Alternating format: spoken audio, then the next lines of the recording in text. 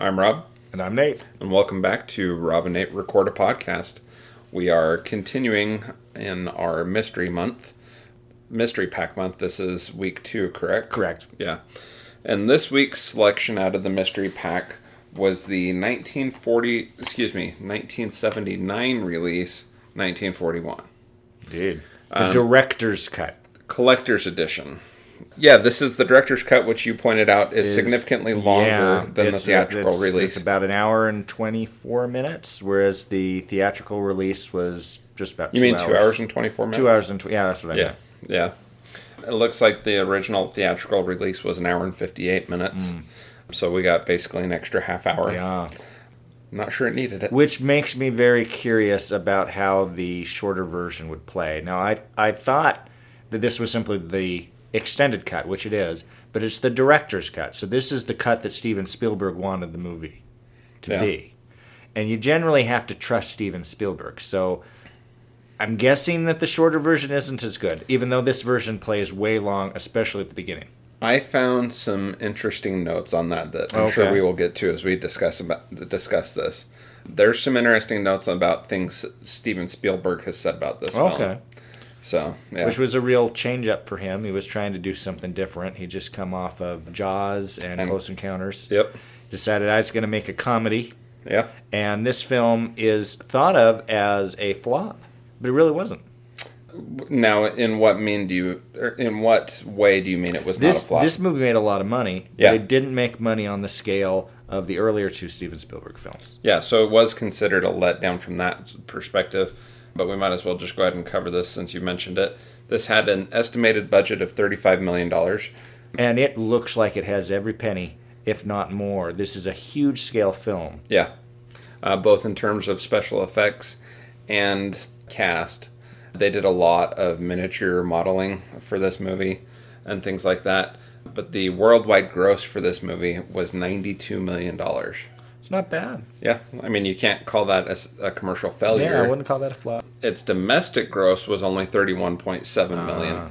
So basically it broke even domestically. Which is strange, because this is such an American movie. You'd think it would have I could see this playing better overseas. Okay. I mean, within limited markets, but yeah. And it should also be pointed out that this film is dated. There's a lot of humor in it that you would not do if you were to make a movie like this today. Yeah, very much so. And otherwise. But a lot of also very familiar casting. Yeah, the cast is wonderful. We'll definitely get into that. We should talk in broad strokes about what this movie is. It's a Steven Spielberg-directed comedy, 1941. It is set a week after Pearl Harbor. It's set on Saturday, December the 13th, 1941. Mm-hmm. And it has a very large cast of characters that get caught up in a war scare that's not entirely a war scare, because there actually is a Japanese sub off of the coast of California, but it has gotten lost in its attempt to find and shell Hollywood. Well, the crew of the submarine wants to go to Hollywood. The commander wants to go to Los Angeles. And at the beginning, they talk about the difference between Los Angeles and Hollywood, but yeah. So it's kind of funny in that regard. And the script was written by Robert Zemeckis and Bob Gale. Yeah. Zemeckis, of course, went on to be quite the director. And Bob Gale was his writing partner. They also wrote Back to the Future together, which Zemeckis produced. They wanted to make Back to the Future not too long after this film came out, but they felt like they had kind of let Spielberg down. And so they kept insisting, we got to have a big hit of our own before we'll let you produce something. That was one of the, I think, Romancing the Stone. But they had made a film between this movie and that film called I Want to Hold Your Hand, which is a comedy about a group of kids trying to get into the Beatles premiere at the Ed Sullivan Theater in 1964, which is really close to this film in a lot of ways. It's got Wendy Jo Sperber in it, who was their good luck charm in the late 70s, early 80s in a bit part. And it's kind of got that manic, zany, screwball comedy thing that this movie has, and it's also very much set in a very, very specific time. It's like down to the day. Yeah. Well, and it follows kind of, I guess you could say, almost 3 or 4 different plot lines. There's kind of a couple love stories. There's the whole dance sequence. There's the guy with the beach house. There's the Yeah, there's a lot of different plot lines in it. John Belushi flying around in the plane. Now, did you realize that a lot of these plot elements are actually based on real events? Well, no, but I did realize that the conceit of the film, which is a Japanese attack on mainland United States, actually did happen the one time. Yeah.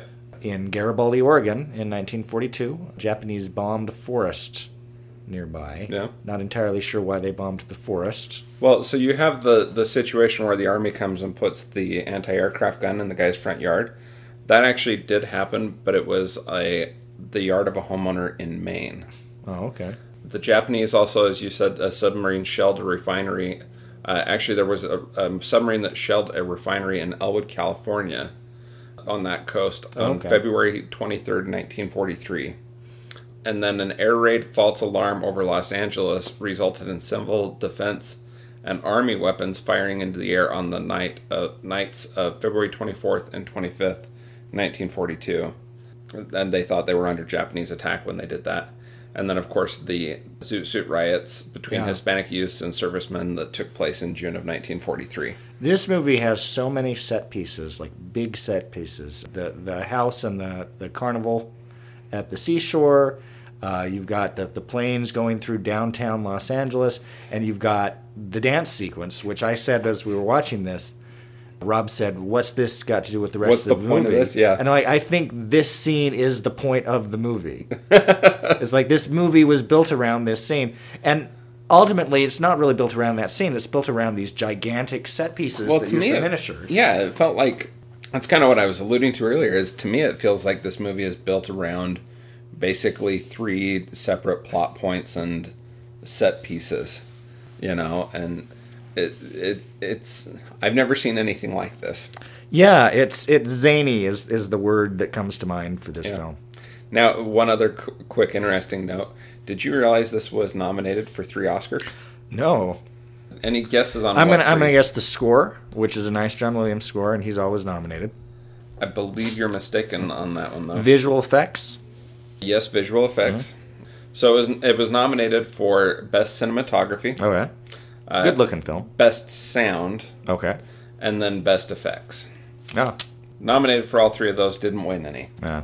Yeah, so a quick plot overview to try and give you kind of a more consolidated overview of this film. This comes from IMDb. Hysteria grips California in the wake of the bombing of Pearl Harbor. An assorted group of defenders attempt to make the coast defensible against an imagined Japanese invasion. In this big-budget, big-cast comedy, members of a Japanese submarine crew scout out the madness along with a captain in Germany's Kriegsmarine, their navy. Mm-hmm. Which is our... Christopher Lee connection. Christopher Lee. I mean, when we talk about this film, we simply have to kind of talk about this cast. Yeah. Which is... Where do you want to start on that? Well, let's just go down alphabetically here. So we got Dan Aykroyd. Uh-huh. Dan Aykroyd has, of course, the line of this movie. I hate to see Americans fight Americans. There's one thing I can't stand. It's Americans fighting Americans. Yeah. Which I commented, I really hope that Dan Aykroyd released that as his official statement about the attack on the Capitol last week. Yeah. Which would have been perfect if he did. Yeah. But I'm not sure he did. Got the great Ned Beatty as Ward Douglas, who's a father of a brood of about 4. The oldest daughter is one of the love interests in the films. And he's got a memorably awkward pep talk that he gives his daughter before she goes out to work at the USO. In the USO, yeah. Is like, and it just kind of builds, and you think you know where it's going, and it's like an spoiler. He basically just tells her to go put out. He does. It's like you got these young men, and they've got one thing on their mind, and why don't you show them a good time? And they're about to go to war. Yeah, that was audible. Like what? Yeah, you wouldn't do that again today. That was something. John Belushi playing the John Belushi part, Captain Wild Bill Kelso, who's not quite right. Who apparently had more scenes that he was supposed to be in this movie, but John Belushi's nightlife kept causing him to miss filming days. Yeah, understandable. Lorraine Gray, the wife from Jaws, as the wife of Ned Beatty, and Murray Hamilton, the mayor from Jaws, as Claude Crum, a reluctant plane spotter for the government. The aforementioned Christopher Lee, Tim Matheson.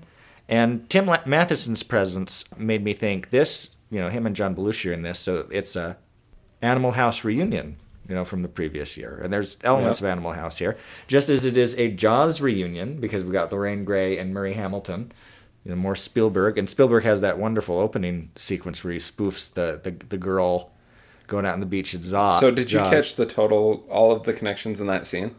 So he's basically recreating the opening from Jaws, but the beach where they filmed it is the same beach from Goonies. Oh. Specifically when they line up the piece, the three holes in the piece, for the treasure map. That's the exact same beach. Exact same beach. Yeah. And then, of course, it's also a reunion of Saturday Night Live, because we've got Dan Aykroyd and John Belushi. Yeah. Warren His only interaction in the film is when John Belushi is on the submarine going down. He salutes Dan Aykroyd. No, that's true. Yeah. Warren Oates is in this. He was, of course, in The Wild Bunch and many other films. Robert Stack playing it straight, but being very funny in playing it straight. A year before the original Airplane film. Young Treat Williams, Nancy Allen, John Candy, Elisha Cook Jr., Eddie Dezen, a dummy Eddie Dezen, Bobby D. Sicko, who's one of the leads in the film. He's a guy that I don't know what else he's from. His buddies Perry Lang, Patty LaPune is in this, J. Patrick McNamara, Slim Pickens, a riff on his character from Dr. Strangelove. One genuine blah blah blah, one blah blah blah blah blah. So that part was supposed to be shorter, but once Slim Pickens signed on to play that part, they expanded that role. The aforementioned Wendy Jo Sperber, Joe Flattery, and Michael McKean in a brief bit. And that seems to be all of particular note, other than a brief cameo from the director Sam Fuller. Well, there's also Gary Carlos Cervantes. Yeah, I mean, the credits on this are incredibly long. They go on, like the movie. Oh, and a Dick Miller cameo, playing an Officer Miller. And there's a scene in which one of the other characters shouts from a rampaging tank, "Hey, Miller, look at me!" Yeah. Well, now we get into some of the Japanese, too. There's Akio Matamura, who plays Ashimoto. This is actually Mickey Rourke, if I'm not mistaken. This is Mickey Rourke's first. Wow. It's his film debut, if I'm not mistaken. Or at least it's a very early film for him. Yeah, did you even recognize Mickey Rourke in there? No. But there's just so much going on. It's a super kinetic film. Yep. Became Dreesen for a second there. There was a note on IMDb about how many directors are in this film. Oh, okay. And things like that. People that would go on to have successful careers as directors. You've got Zemeckis, Spielberg. Anyways, there's several in there. Yes, Fuller. Yeah. I mean, how else do you describe this movie to somebody? I don't know. I've been aware of this movie for a long time. It's been on my list of things to see. I know it's almost the black sheep in the Spielberg canon. Yeah. Or one of a very few of them. Well, so apparently in the previews for Raiders of the Lost Ark, they include every Spielberg film except for this one. Oh, yeah? Yeah. You said that you found some stuff about Spielberg's feelings. Well, everyone's feelings as well. One quick one before I go find the one about Spielberg. After this failed to ignite in the box office, John Belushi was spotted around Los Angeles wearing a T-shirt that had embossed on it, Steven Spielberg, 1946 to 1941. Yeah, this was regarded as such a failure in the U.S. that when the advanced teaser trailer for Indiana Jones and the Raiders of the Lost Ark was made, it listed Steven Spielberg's previous movies, except for this one. Theatrical movie debut of Mickey Rourke, who plays someone named Reese. Apparently, the note I'm looking for, he considered halfway through the movie turning this into a musical. Well, it's got a heck of a dance number in it anyway. Yeah, Steven Spielberg joked at one point that he considered converting the movie into a musical halfway into production, and mused that in retrospect that might have helped. Mm-hmm. I don't know whether you think that would have or not, but yeah. I think it probably wouldn't have. It probably would not have helped. Yeah. Well, I guess it would depend on the quality of the music. I did think John Williams' score was pretty nice, though. It was very Spielbergian. Yeah, when Steven Spielberg shared the news with his close friends in Hollywood that he was going to make this as his next movie, they were supportive, but apparently privately they didn't believe that he was actually going to make this film. And one of his friends, a top director who was quoted anonymously in an article about the rise of mega budget movies in the late 1970s, bluntly said, "Why is he doing a comedy? When has Steven ever been funny?" I enjoyed that scene with Slim Pickens at the tree, Christmas the tree farm thing. Like when the one guy jumps his axe and things like that. I thought that was pretty entertaining. That whole Slim Pickens sequences to me, both on the mainland at the Christmas tree farm and when he's hostage in the submarine. Again, I haven't seen the half-hour shorter cut of this film, but I feel like that, if it wasn't on the cutting room floor in that version, that's probably where it belonged. I mean, Slim Pickens is entertaining, but it doesn't help the movie at all. Apparently, this was also the theatrical U.S. movie debut of Dan Aykroyd. Oh. He was pretty entertaining in this. Oh, he's great. Yeah. Dan Aykroyd's always great. But he had his John Candy's in this, too. classic delivery. Yeah, John Candy actually was... I was surprised how minor of a part John Candy was in this. He does have that awkward recurring gag with him and the black officer where more than once he paints the guy's face white and then he gets flour on the guy's face. Yeah. And it's like, this is another thing that doesn't survive the late 70s very, very well. Yeah, and a very near appearance to blackface. Yeah. Yeah, Charlton Heston and John Wayne both turned down the role of Major Joseph Stilwell. And apparently John Wayne, when he turned it down, he called Spielberg and tried to get him not to make the movie. Oh, that sounds very John Wayne. Evidently, Wayne in particular felt it was unpatriotic and a slap in the face to World War II veterans. Heston is thought to have turned it down for the same reasons. Yeah, what else would you want to say about this one? I kind of feel like I've said what I have to say about it. Yeah? It's zany. There's too much going on. I'd be interested in seeing a different cut to see if it helps it or hurts it. Yeah. But I feel like there is around 60% a good movie here. And it kind of gets lost at several points. Not unlike the Japanese submarine. It's a good metaphor for itself. How would you rate this movie? I would probably... Yeah, I think it improves as it goes on. I thought that the beginning was kind of slow. The beginning was a little odd. Yeah. The other thing that's, I guess, before we get into the ratings, did you realize this was only rated PG? No.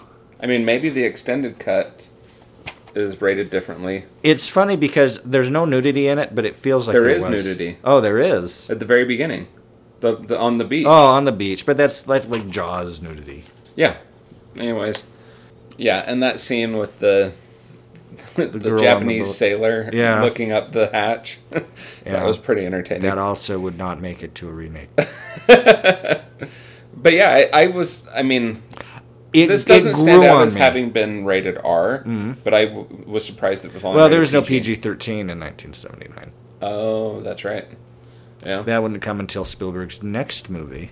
But it grew on me. This movie did. And I liked the pace at the end. It becomes 1, 2, 3. Yeah. For the last hour or so, as it just keeps accelerating and accelerating, and I did enjoy that. Well, pretty much from that dance scene on. And the set pieces, the Ferris wheel going down the pier, and the tank going through the paint factory, and this. It's just like, what crazy crap could we shove into this movie? And there's just so much of it that there was kind of a joy in that. It's like, what crazy thing is he going to do next? Oh, the house is going to fall off the side of the cliff. Yeah. It's like he just wants to wreck stuff on a gigantic scale. And that's entertaining. Yeah, I think I read that a bunch of those shots were filmed by, second directors. And he said that he regretted not having been involved in more of those, but... So how would you rate it? I would give it 2.5 stars because it is an uneven film. Again, the first 40 minutes or so are just kind of there before it starts to the extent that it ever comes together. And I'd probably give it a 6 on a 10-star scale. Yeah, we're pretty much the same. I would say 2 and 6. But yeah, so we're pretty much in the same spot on this one. So anything else to add on this one? If you're a Spielberg completist, see it. Oh, I don't regret having seen it in any way. Yeah, it was certainly entertaining to have watched. And now, like, you can say that you've seen 1941. It feels like a film I should have seen when I was like 8. Like, this feels like a film that should have just kind of like been on a Saturday, and you walk in and out and watch parts of it. I can't believe I've never seen this on cable. Yeah. This just seems like it's it's like a basic cable movie. Yeah. And I don't think I've ever seen it, even like flipping through the channels. Yeah. Yeah. And it's a Steven Spielberg film. It's the forgotten Steven Spielberg film. Not forgotten for us. Yes. Yep. Well, I'm Rob. And I'm Nate. And this is Rob and Nate Record a Podcast. Next week is Balls of Fury. So if you're listening to this and want to, do some homework and watch ahead before you listen to our next episode, Balls of Fury is what's coming up next. So, hold up. Yeah, this is crazy. That movie was crazy. Yeah, it was crazy. You didn't enjoy the opening sequence? It took me a little while because they're doing that Jaws thing and they're copying it. Pretty strong, and just like the overcast and it's like, what's happening? And this lady's kind of going jogging and she goes into the ocean, and I'm like, what? This is a comedy? It's like, I'm not getting any comedy vibes off that. And then you start to realize, oh, he's recreating the beginning of Jaws. Okay, it is a comedy. Oh, you mentioned the John Williams score. Mm-hmm. The march that he composed for it that plays at the end. Yeah. Steven Spielberg says it's one of his favorite marches that John Williams has ever written. There's a few moments in it where the John Williams-ness of it feels like, and I couldn't pinpoint the film, but it feels like he took elements of this soundtrack and incorporated them into some other score. Yeah. Oh, yeah. He does that a lot, but yeah. So Steven Spielberg made a appearance on the documentary Stanley Kubrick, A Life in Pictures. Mm-hmm. I think I've seen that. From 2001. Yeah, I've seen it. Stanley Kubrick apparently suggested this movie should have been marketed as a drama rather than a comedy. Probably would have worked either way. Just to, like, surprise people? I don't know. I mean, because it was funny, but I don't know. Yeah, I could see marketing it either way. Oh, and there was days filming that the background noise was so loud nobody could hear Steven Spielberg yelling cut.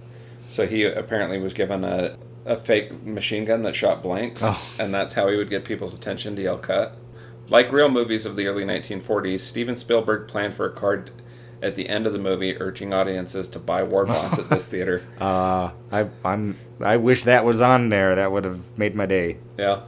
Oh, Susan Backlinie reprised her role as the first victim in Jaws 1975 by playing the young woman seen at the beginning of the movie. Oh, wow. It's the same girl. No wonder it looks so familiar. All told, 7 directors were involved in some manner in this film. Robert Zemeckis and Bob Gale. John Milius was an executive producer. Steven Spielberg. Brian De Palma. John Landis? Oh, Brian De Palma is the one asking Slim Pickens, where's Hollywood? Okay. To which Pickens, whose character's name is Hollis P. Hollywood, answered, I'm here. It's a play on Abbott and Costello. In addition, Samuel Fuller and John Landis have cameo roles. John Landis would cameo in anything. Apparently, the alternate title was The Night the Japs Attacked. Yeah, okay. Yeah. Anyways, well, that's all I have. All the good ones that I saw out of that anyway, so. Boop.